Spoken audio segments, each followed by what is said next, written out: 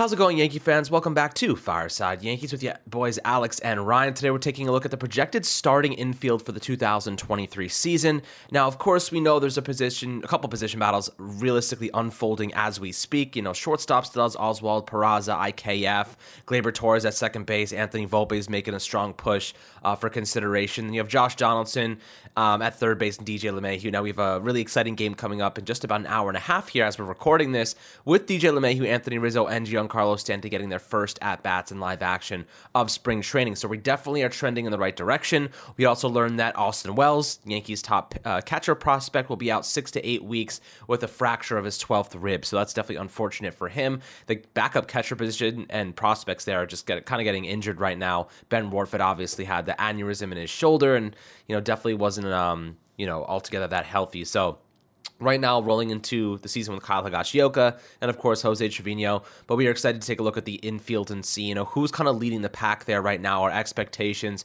after a couple days of spring training, and seeing who's kind of deserving of that starting job, or rather, what manager Aaron Boone has said and who's going to be playing where. I feel like we have a couple of unfortunate things we have to talk about regarding the infield and who's going to be starting. But let's dive into it. Ryan, how do you do today, my friend? I'm doing well. You mentioned how kind of the infield is still taking its shape, it's still taking its form. We don't really know exactly who the shortstop is, though I'm pretty sure we have a good idea as to who the favorite is.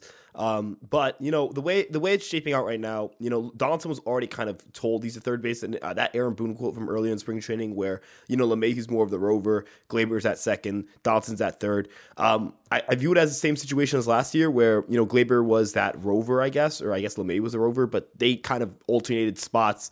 They got them all in the lineup at times, The Yankees are going to figure out a way to get these guys playing time, but the Yankees can't mess up the shortstop position. It's a competition between three guys, but it's not a competition between three guys. I'm sorry. There are two guys who are significantly more talented than the third guy. And this is not to sit here and diss IKF, because end of the day, it's not his fault that he's not Anthony Volpe or Oswald Peraza.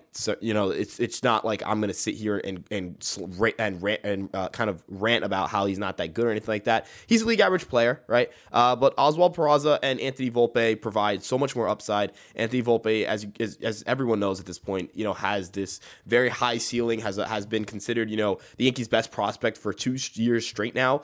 Oswald Peraza is a really good player. His defense is really good. You're just hoping you get a league average bat out of him, which is more than capable. He's more than capable of. He has power. He has some pretty good swing decisions. He has decent contact rates. He's a good all around hitter. Nothing great in terms of his offensive skill set, but the defensive skill set's elite. The base running skill set's elite. This is a guy who can go out there and the comparison I use is Jeremy Pena, because Jeremy Pena had league average WRC plus roughly. I think it was 100, 102, somewhere in that range. Really good defense. He won the Gold Glove and he was a great base runner. Now, is this to say that Oswald Peraza is going to go into the postseason and win the ALCS MVP and World Series MVP the same way that Jeremy Pena did? No, because I would bet on Aaron Judge to do that. Right, that's the best player on this team. But the way I view it is Oswald Peraza can give you that not stopgap value, but more so just he's someone that you put in your bottom third of the lineup. He gives you solid production offensively. You're more than happy with what you're getting from that part of the lineup. He's giving you some good base running, and he's most importantly playing really good defense. Right, that's a large part of your value as a shortstop.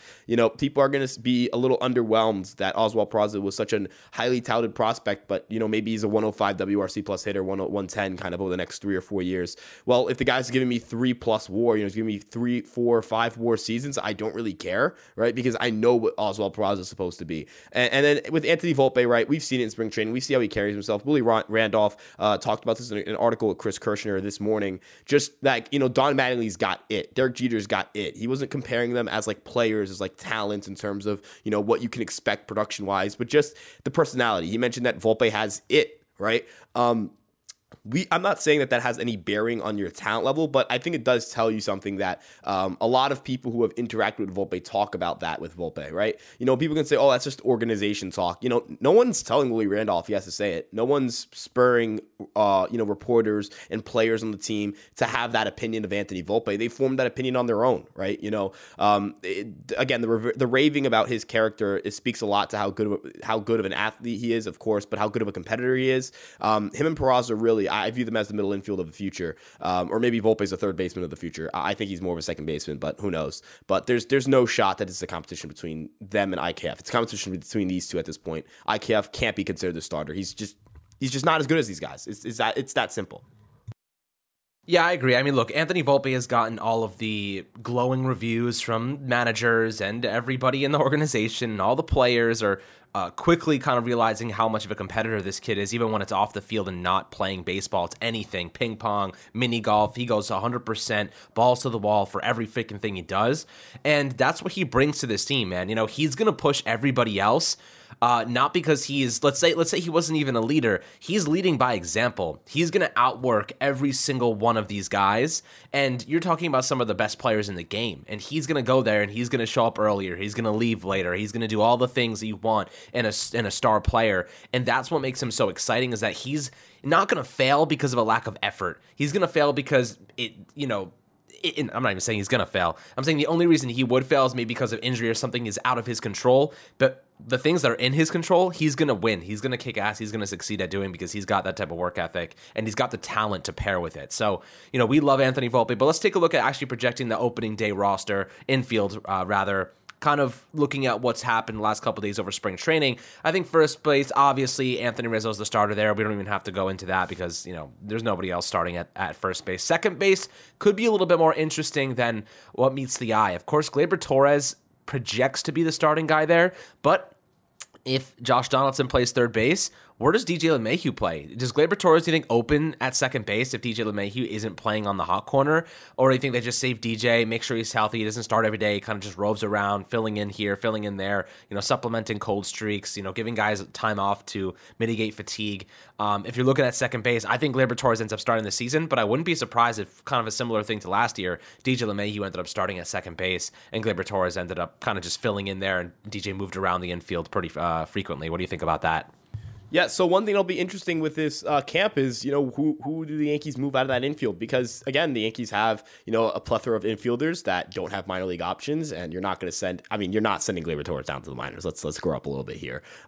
So, you know, the reality of it is, you know, as you mentioned with Gleyber, you know, what do you really do with him and LeMahieu, right? If Josh Donaldson is the starting third baseman, where does LeMahieu play, right? And if the Yankees need a leadoff hitter, who's the leadoff hitter without LeMahieu, right? Like, these are serious questions that I think the Yankees are going to have to figure out and get creative with.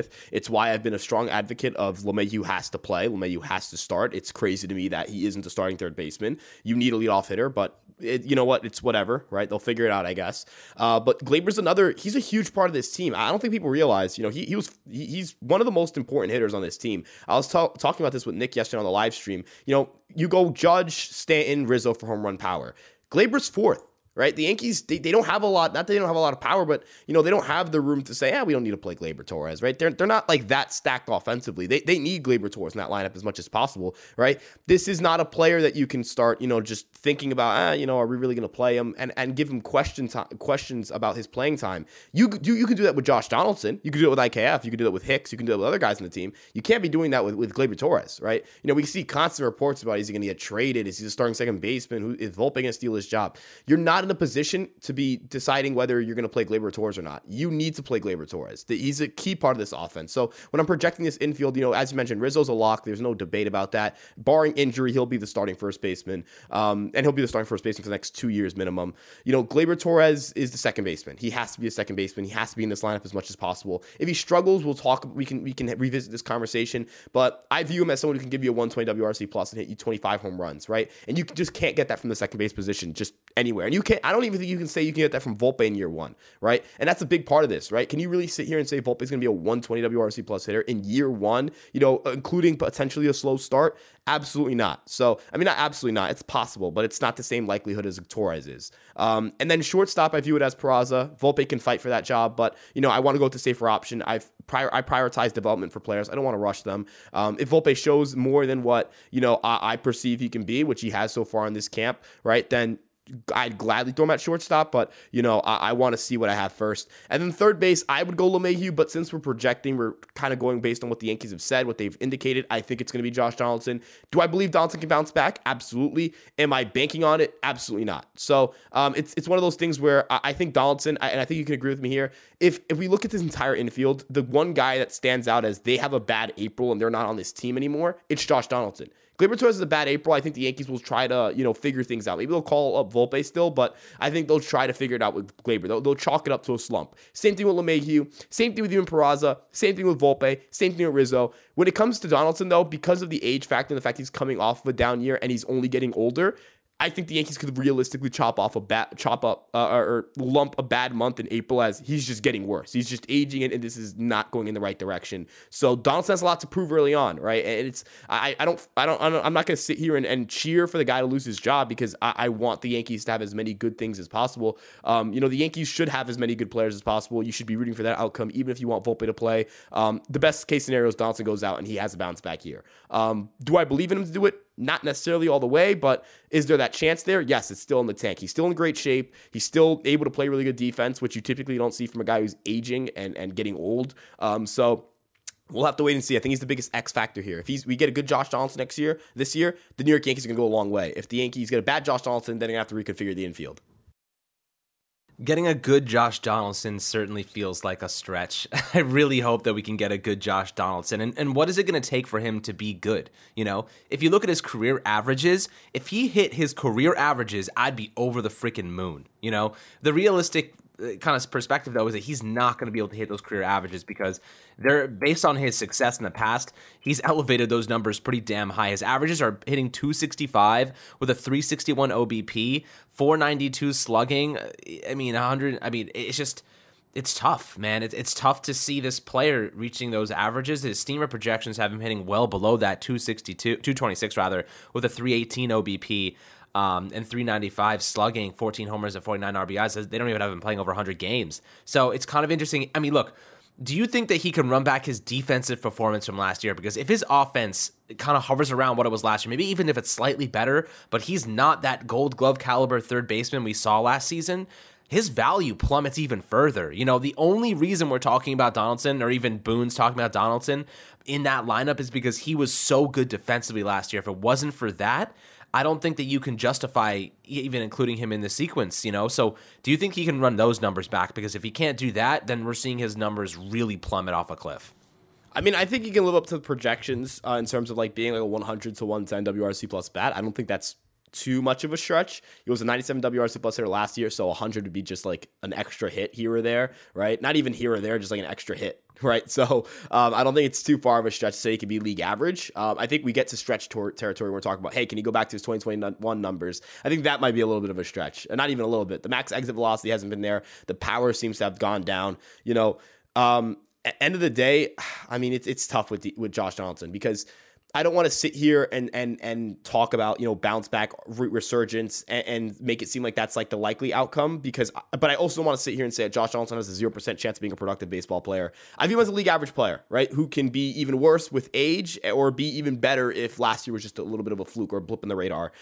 So I think Josh Donaldson's got the largest distribution of results for all the players that are currently projected to start for the Yankees, even wider than Aaron Hicks, right? Aaron Hicks, I think, is kind of going to hover around either slightly below or slightly above league average. Josh Donaldson could legit, if he's a good defender this year and he's a 120 WRC plus hitter, right? That's a really good third base. That's not just a pretty good third. That's a really good third baseman, right? That is, now we're talking he's going to give you top 10 third base production.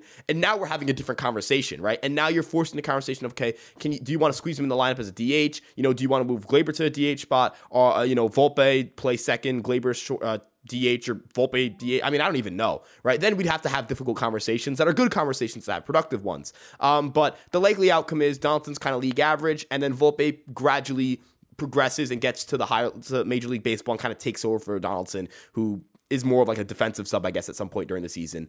But it'll be interesting to see. I mean, I'm very curious as to how Josh Donaldson plays this year, because that's going to determine a lot of different things for the Yankees. And if he also walks a lot, I'm talking about LeMahieu, he has to be the leadoff guy. If Donaldson goes back to 2021 walk rate, I mean, he'll probably be a leadoff candidate, right? It's not like him or LeMahieu are fast. They're both slow, so you don't really care about the speed. It's weird. He's a weird player to talk about. He's a weird player to project. He's a weird player to just have an opinion on, because I feel like we're designated to dislike the guy because of last year, but we know that there's still that chance, right? And I don't want to be led astray, but I also don't want to just sit here and rip on the guy when there's clearly that upside.